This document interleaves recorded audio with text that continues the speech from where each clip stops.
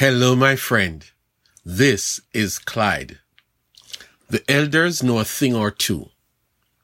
In Philippians 4, from verse 4 to 7, we read, "Rejoice in the Lord always. I will say it again, rejoice. Let your gentleness be evident to all. The Lord is near. Do not be anxious about anything, but in every situation by prayer and petition with thanksgiving, present your requests to God. And the peace of God, which transcends all understanding, will guard your hearts and your minds in Christ Jesus." Let us visit the grandparents, two elderly people who have been married for 100 years, and they are happy.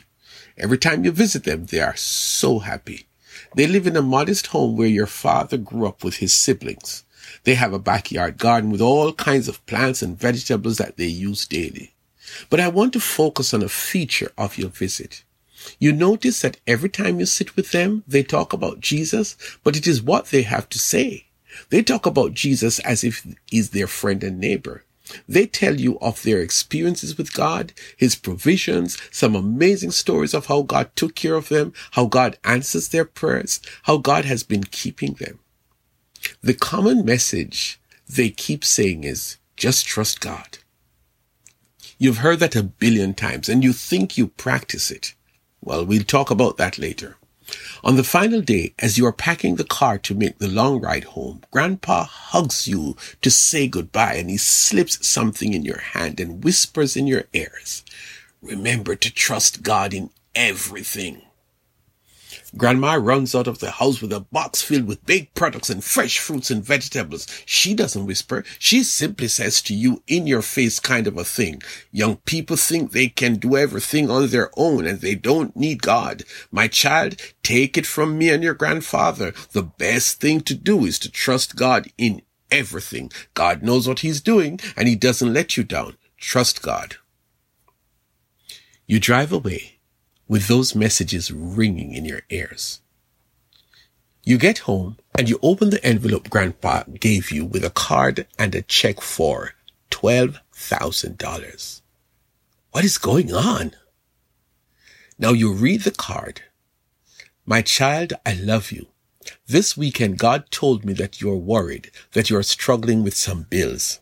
As I was praying for you, God told me to give you a sum of money.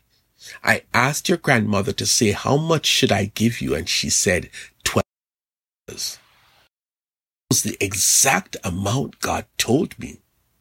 Use this little gift from us and take care of your business." You are speechless.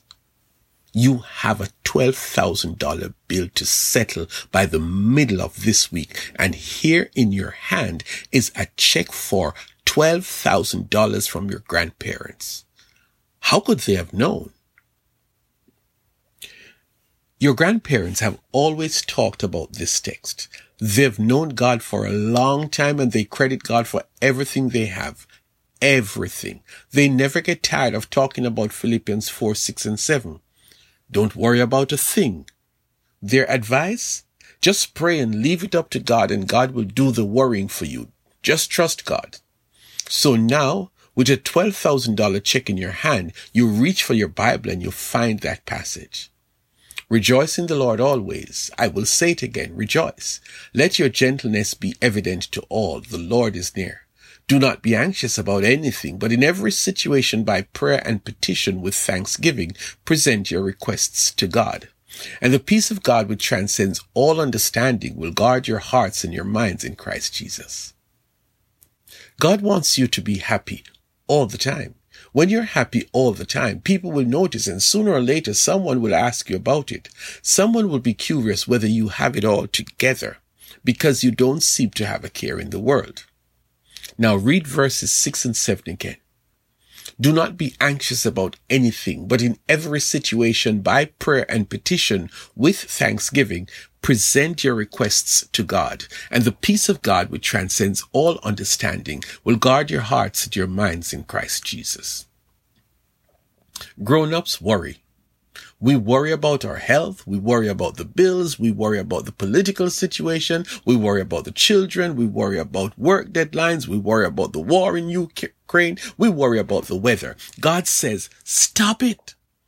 Instead of spinning your wheels trying to figure out a way, give it to me. God asks you to turn the matters that cause you to worry over to him. Sit at the table with Jesus, and there in front of you is a folder with everything you are worrying about. Now close the folder and gently push it over to God and say, "Here, God, you do the impossible. This is a folder of impossibles. I'm giving it to you." You go to bed, and for the first time, you sleep so peacefully.